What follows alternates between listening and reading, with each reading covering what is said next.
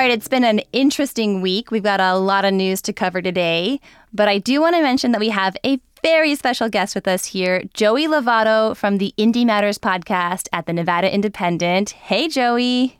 Hello, how's it going, you guys? It's good. It's good. He's calling in all the way from the snowy grounds of Reno, Nevada, but has many thoughts on the grounds. state. Oh, smoky. Very smoky this week. No. Did see that in the news. And we also have with us our lovely host, David Figler. Hey, David. Hey, also very smoky and snowy inside my house here in southern Nevada, but for reasons completely unrelated to the weather. Very unclear why. Very unclear why. You know, keep it that way. So today on CityCast Las Vegas, we'll be talking about a recent cannabis legal win, the battle over our giant school district, and a little peek into the Vegas indie music scene. It's Friday, September 16th, 2022. I'm Sonia Cho Swanson, and this is CityCast Las Vegas. Wave, wave. Hello. Are we all? Yep. Nice, showing some nice plump waves. Lovely waves.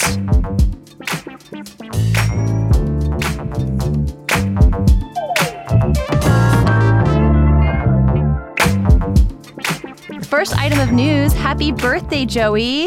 Thank you. I appreciate it. I feel like I'm getting older, even though I'm in my 20s still. Oh my God, I was going to say you don't look a day over 50. Yeah, I don't think you're allowed to use the word old if you're under 30, Joey. I know. Let's actually have you help us out with the news a little bit, because there was some cannabis news that came out this week. We actually covered this lawsuit on our pod, but now the ruling has come down. Tell us about that, Joey. Yeah, so there's a district court judge, Joe Hardy Jr. And yes, there's also another Joe Hardy in Nevada. But Joe Hardy Jr., the district court judge, agreed with the ACLU, the American Civil Liberties Union. Cannabis, weed, was a Schedule I drug here in Nevada. It was classified that by the Nevada Board of Pharmacy. Schedule I drugs are kind of, like heroin, things that don't have a use, things that are highly addictive, things that don't have a medical use. And so scheduling it as a Schedule I drug was a little bit of a strange thing, since, there is medical cannabis. It's been legal since it was voted in 2000 to, become legal in the state. Sure. So it is no longer a Schedule I drug, according to the Nevada Board of Pharmacy. Interesting stuff. We had been kind of following this news since we interviewed Attar Hasibullah from the ACLU about it. I'm kind of curious, David, you're a lawyer, a legal scholar. What consequences do you think this ruling will have for Las Vegans? So the impact will yet to be seen. So Judge Hardy Jr., or as he's now going to be known, Party Hardy, which he probably will not, although he is a very sweet fella. But that said, the Nevada Board of Pharmacy, for reasons still unknown, just resisted the movement of the people to enshrine medical marijuana in our Constitution. And I think as a strict constitutionalist, as Judge Hardy, I think, views himself as, it didn't make much sense. So now the Board of Pharmacy has to come in line, declassify marijuana as a Schedule I narcotic, along with, like Joey said, heroin and PCP and things of that nature. The import to the ACLU is a little convoluted, and we did cover it in the podcast, but the bottom line is that there are a lot of people in Nevada who received convictions for crimes related to something being a Schedule I narcotic. And the penalties are higher for crimes involving Schedule I narcotics. Marijuana has always been treated a little bit differently, but there are plenty of people who were impacted by that designation by the Board of Pharmacy, which winds up in the Nevada Revised Statute. That's all done now. So I think our next step is to seek some relief for some of those folks, either who potentially are still in prison or who have been burdened with these prior convictions that don't accord now with either the Nevada Constitution or the ruling of this district court judge. So, one of the interesting things is to see if the Board of Pharmacy, which is a state entity, is going to continue to fight this and bring it all the way up to the Nevada Supreme Court, or if they're just going to let it go, because I think everyone is in agreement that there is some medical use for marijuana that exists in the world and as proven by science. And that is the only standard. That's the threshold. But the Board of Pharmacy, for reasons, again, fairly unknown, held out, but now they've been slapped down by the court.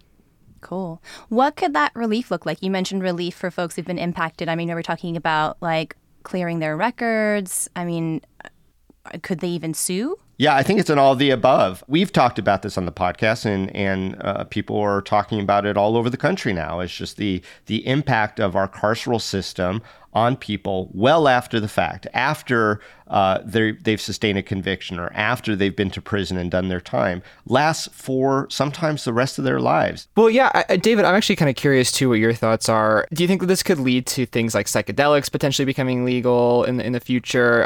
It's not the same thing, obviously, but I think that there are some precedents that could be set because of this.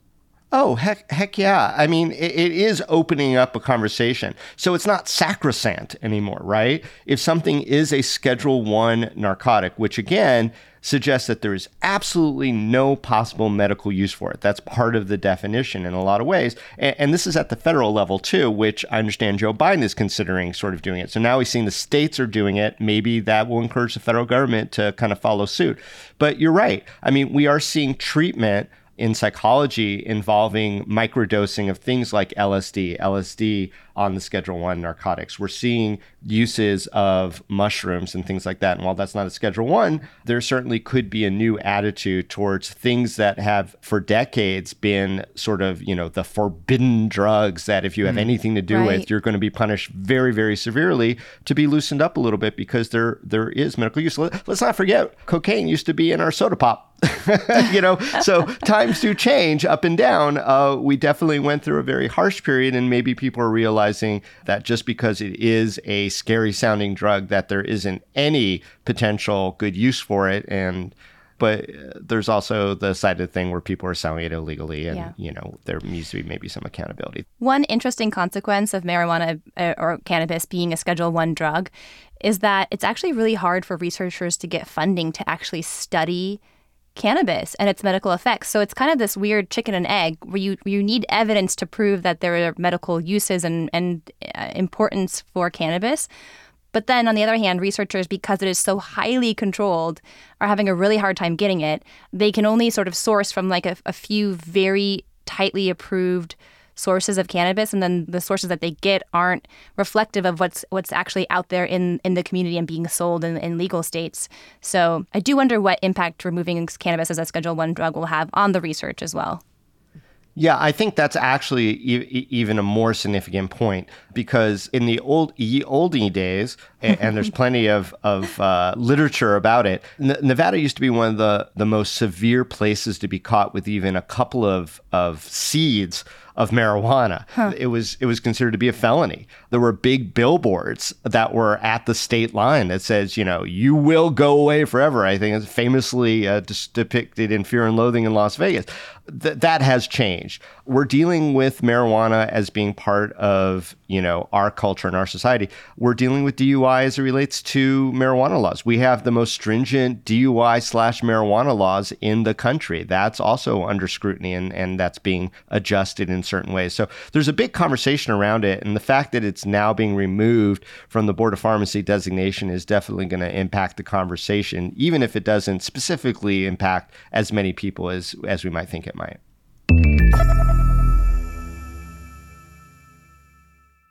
Well, next up, I wanted to bring you guys a piece of news. I think you guys saw it. As you all know, Clark County School District is enormous. It is the 5th largest school district in the country, comprising 300,000 students. Just to give you a little context, the population of Henderson is 320,000 people. So we've basically got a small city in our school district. And the news just came out that 6 chambers of commerce have endorsed a ballot initiative to split up Clark County School District into smaller school districts. And the chambers are the Vegas, Henderson, Latin, Urban, Las Vegas Asian, and Boulder City Chambers of Commerce. This is a ballot initiative that's currently seeking signatures. If it receives enough signatures, I think it's something around 140,000 signatures, it would go on the November 2024 ballot. And so what that would do is break up our massive school district into smaller school districts. And they say, and I'm quoting here, Mary Beth Sewell, president and CEO of the Vegas Chamber, she says, "Raising student achievement is essential for the future of Nevada. This petition will compel legislators to address the state's archaic governance of our school system and give communities more options to meet the educational needs of its students." All right. So I guess my first question, honestly, is why are chambers of commerce endorsing a school district issue? That's kind of confusing to me. Joey, what do you know about that? So I guess the chamber, they're interested in the ecosystem of Vegas, or in this case, also Henderson and Boulder, and all these places in the Las Vegas Valley. But I think interestingly, this started from a city councilman in Henderson, Dan Stewart, and he started this PAC called Community Schools Initiative in Henderson, and this was in 2021. He was also running for mayor of Henderson. But yeah, this PAC and all these Chamber of Commerce kind of backing their attempt is because, this has been a decades-long argument talking about breaking up Clark County. It's one of the largest school districts in the nation. So, there's a lot of arguments for and against breaking up the school district, which we can get into in a little bit if you want. Sure, yeah. I think it comes from a place of it's really hard to manage this many schools, this many students. A lot of people say that, Nevada is notoriously on the bottom ranking of states for education funding and performance. So, and some of the benefits to having a really big school district are that it's kind of more centrally run at the top, and it gives the opportunity for teachers to kind of move between schools a little bit easier because of that. But, the arguments against breaking up too are that there could be a really big equity issue. If you look at places like Chicago, right? In Chicago specifically, a portion of your property taxes go towards funding education. And it's similar in Nevada. It's a little bit more complicated than that. But in wealthier neighborhoods, they would have more resources going to their schools than poorer neighborhoods. I think that causes a huge equity issue. So that's one of the big concerns, is that right now all of those resources are kind of being spread equally throughout the school district. But arguments for splitting it up are that, it's just so hard to manage this many schools. People say that if it's too large, there's not going to be any good oversight. And maybe there's not enough continuity between each school, because like one school will do something that's really great, but then it won't make it over to another school because there's just too much going on. And so having smaller school districts could let each of those school districts tackle those issues in ways that they need to do it based on the neighborhoods that they're in. So not a one-size-fits-all solution for different neighborhoods that might have different needs.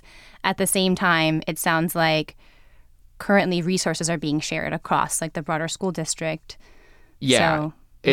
So it's really complicated. So why the Chamber of Commerce, coming back to your original question, why the Chamber of Commerce is weighing in on this, like I said, they have an interest in kind of the school district and what it's doing in Las Vegas at the moment. And they are an interest group at the end of the day. Yeah, what's your take, David? Okay, here's my take. It's cynical. Yay, cynical take.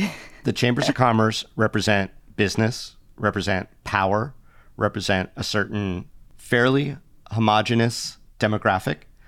They aren't necessarily people who have, for lack of a better word, skin in the game. A lot of them are older, don't have kids in the system, aren't listening maybe to the kids. But what I haven't heard from any of these various chambers of commerce is why that solves the actual issues in the school district, which is student achievement, right? They talk about that in the very first sentence of that statement from Mary Beth, but how does breaking it up make sure that every student in Nevada can read at the time that they're supposed to read, that they're performing well? How does that better teacher compensation or school size? And that's the step that they never actually kind of go to. I think that this is a bunch of powerful adults using their voice to address adult questions, not student questions. And so, instead of saying, wow, we only have 7 school board members, I think it's 7 school board members to deal with this entire big, why don't we have more of this hybrid of appointed people with experience? Why don't we have student representatives? Why don't we have teacher representatives? Let's look at the 4th largest school district. How are they doing it? Let's look at the 6th largest school district. How are they doing it? Are there some things that we can be doing? And these are the conversations that are harder, more intense, more, dare I say, evidence-based. But also I know that in the country, there are places that have hundreds of little baby school districts within their community, and they're looking to consolidate because it's unworkable. If you don't think that a wealthier community school district is going to have more resources, more opportunities than a poverty area school district, you're fooling yourselves. And so I think it's odd that the chamber's getting involved, but if the chamber is going to use their voice and their resource to get involved, I would hope it'd be a little bit more productive than just, the echoing, we need to break it up because it's not working. If it's not working, tell us why it's not working. Yeah, I think one thing too with this is like maybe it's the argument similar to charter schools, right? Which is that it creates competition, which I think can be both a pro and a con for an argument like this, right? If you want to create competition, you can get better teachers, and those school districts are now competing for funds, trying to be better than one another, which kind of rises everybody. That's the argument for charter schools. That's an argument for why there should be a bunch of like smaller school districts. Whether or not that works in practice, I don't know. But that's one reason I think that they're talking about it as well. But there are equity issues with charter schools as well, right? Yeah, like drawing resources away from public schools that desperately need those funds attached to every single student. So it is an echo of the same problems and criticisms of breaking up the school district too. Mm-hmm. Yeah, it's both an argument for and against it, I would say, depending on how you want to perceive it. Right. And I can't tell you how excited I am to see the city of Las Vegas, who's so good at so many different things, also running a school district. I love my city, but don't know that they're necessarily equipped to do a lot of things. Yeah, we can be hypercritical of a thing that we love, right? That's the whole game here, isn't it, at CityCast Las Vegas? That's right. We love you. Here's what you're doing wrong. My mom always tells me that. Yeah. All right. Let's move on to the next topic. David, I know that you lost someone recently in the Las Vegas music community who was important to you and a lot of folks. Tell us about him. Well, I think it's the Las Vegas music community that's suffering the loss. I knew Blair Duane, had many, many, many, many interactions with him. The sweetest guy. Look, in the Las Vegas music scene, there's, little inner rivalries and people like people in certain bands or not. I've never heard anyone say anything bad about Blair. Blair was in two very, very, very popular bands. He was actually in a lot of different endeavors and supported a lot of other musicians and stuff. He was a mainstay, a fixture at places like the Bunkhouse, which was a storied music venue for many, many years downtown and other places. He was in a band called the Schooners. He was also in a band called Rusty Maples. Rusty Maples was always one of those bands that is, every community I think has one of those bands where, there's certain bands that make it out into the world. We've got the Killers and we've got Imagine Dragons and Panic at the Disco and so many others, Neo. Rusty Maple is always the band that everyone thinks is next, right? They're just a delight to see. It's always a party. Blair was a fantastic musician, performer. He had a stage presence that was pretty unrivaled. He could be both shticky and deep. He wrote a lot of songs and sang a lot of songs about the Las Vegas experience in a lot of ways, and that always spoke to me. But more than anything else, he's what we call in the music tradition a mensch. Just one of the good guys. And sadly, it was announced that at a very young age, he has passed away. And so it's going to be a major loss for the music scene. And tributes have been pouring in. I want to shout out to Mike Privat, who's a music writer who also is a producer over at KNPR. They did a really nice tribute that came up right away. Blair was really well known, well loved. He even hosted a karaoke night at Oddfellows just last year. So, one of the good guys, and sad to see him go. Well, we're glad that you brought his memory to the show here, and it's now recorded for all eternity, for as long as this MP3 file exists. This probably feels a little more special to both of you because I know both of you are musicians. Well, Joey might be. I've been in a band. It's an affront to all musicians to call me a musician. I would like people to know that David is in a band called Tippy Elvis. It is a punk polka band, and it is awesome. You cannot escape the title of musician, David. Joey was asking me like, "Oh, what do you play?" And I'm like, "Well, I'm the vocalist, not the singer." The band says, "You can't call me a singer because I sing like a prisoner." And I said, what's that mean? It's like, well, you're behind 8 bars and there's never a key in sight. That's a good lawyer joke. Lawyer and musician joke. And you also were in a band too, Joey. Is that right? Yes, and I was much younger. From the time I was in 5th grade until right before high school started. Full Silver. No I way. hope you can't find it anywhere. All right, give me the, every band always says, well, our band sounds like a cross between blank and blank. And, our band sounds like a cross between the B-52s and John Philip Sousa. So what would your band be a cross between? Our band was a cross between Justin Bieber and Alvin and the Chipmunks. We were very young. We mostly did covers of songs that our parents liked, like Journey and ZZ Top and things like that. Oh my God, I'm dying. And you stopped believing, Joey? No more? I gotta tell you, from 5th grade to high school, personalities really form, and the band didn't quite make it past freshman year of high school. But yeah, I've been playing guitar since I was little, and so now I write music for Indie Matters, Nice. the podcast itself. Oh, nice. Well, next time we're down in Las Vegas, we're going to jam. Yeah, man. let's jam a little bit. All right, I love it. Listeners, if anyone has footage of Full Silver, we will give you the biggest, most appreciative shout out on the pod and the newsletter. Just saying, we need that deep cut. Oh no. I have a quick story about this band. We made like 10 t-shirts. Like we had like a t-shirts for like ourselves and like our parents. And at my friend's college graduation party, like 8 years after the band broke up, her little cousin was wearing one of the shirts, and I like accosted. I was like, "Where'd you get this shirt, kid?" And he was like terrified of me, I think. But his mom like Savers. yeah, his mom found it at Savers. It was like one of the 10. Oh my God.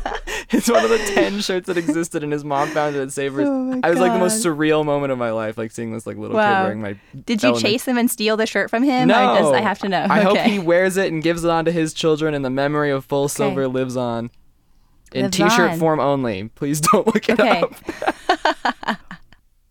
All right, guys. So before we round it out, what pop culture news is giving you life this weekend? I want to know. I'm a little bit behind here, but the drama surrounding "Don't Worry, Darling," the Olivia Wilde movie, Joey, that was starring 5 Harry years Styles, ago. is very entertaining. Come on. I'm behind. I know. I am so weirded out, maybe excited that Commissioner Tick Seegerbloom wants to change the name of Karen Avenue to Liberace Avenue out of the blue. And then his pitch on that was Liberace is probably the most well-known, important Las Vegas entertainer ever. And I'm just going to leave it like that. It's like, I love Tick. I used to share office space with him. We're going to have a conversation. All right. I guess my pop culture news is that the Patagonia founder, Yves Chouinard, is completely giving away his company to climate causes. Like, just up and giving it away, which is just inspirational. Let's hope that more billionaires take note. It's not really pop culture, but it's kind of pop culture, I figured. So, Well, now he's going to have to live in a single suite. Oh, no. God forbid. Stay in Wyoming, Yves. Stay in Wyoming. Well, thank you both so much for joining us today on CityCast Las Vegas. Joey, it was so exciting having you, our guest contributor, on. Happy birthday again, Joey. What a special surprise. Thank you. Yes, it's the most common birthday in the world. Oh, interesting. And thank you, David. It was so fun having you on as well. Oh, fun always, and it's fun to see Joey, and looking forward to seeing him down here for the Nevada Press Association Awards. Hey. One last note. Sadly, the Aces did lose their game against the Connecticut Suns last night, but it's not over, guys. We got more games to come. Oh, Aces. Almost. Next show. Go Aces. Go Aces.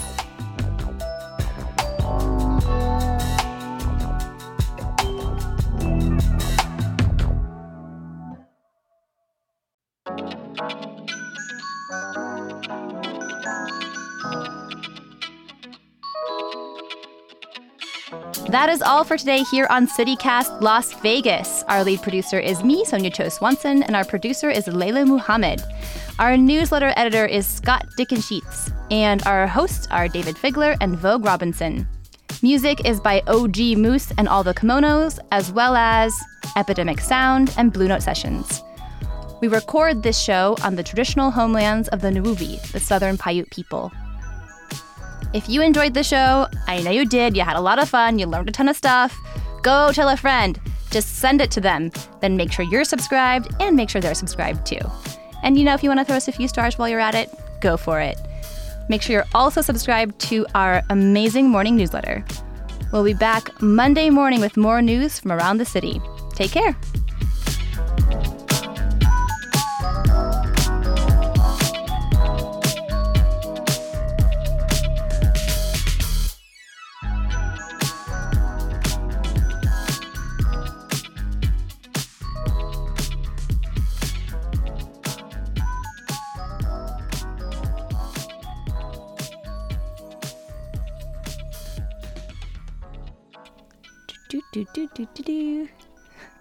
David, are you going to sing for us?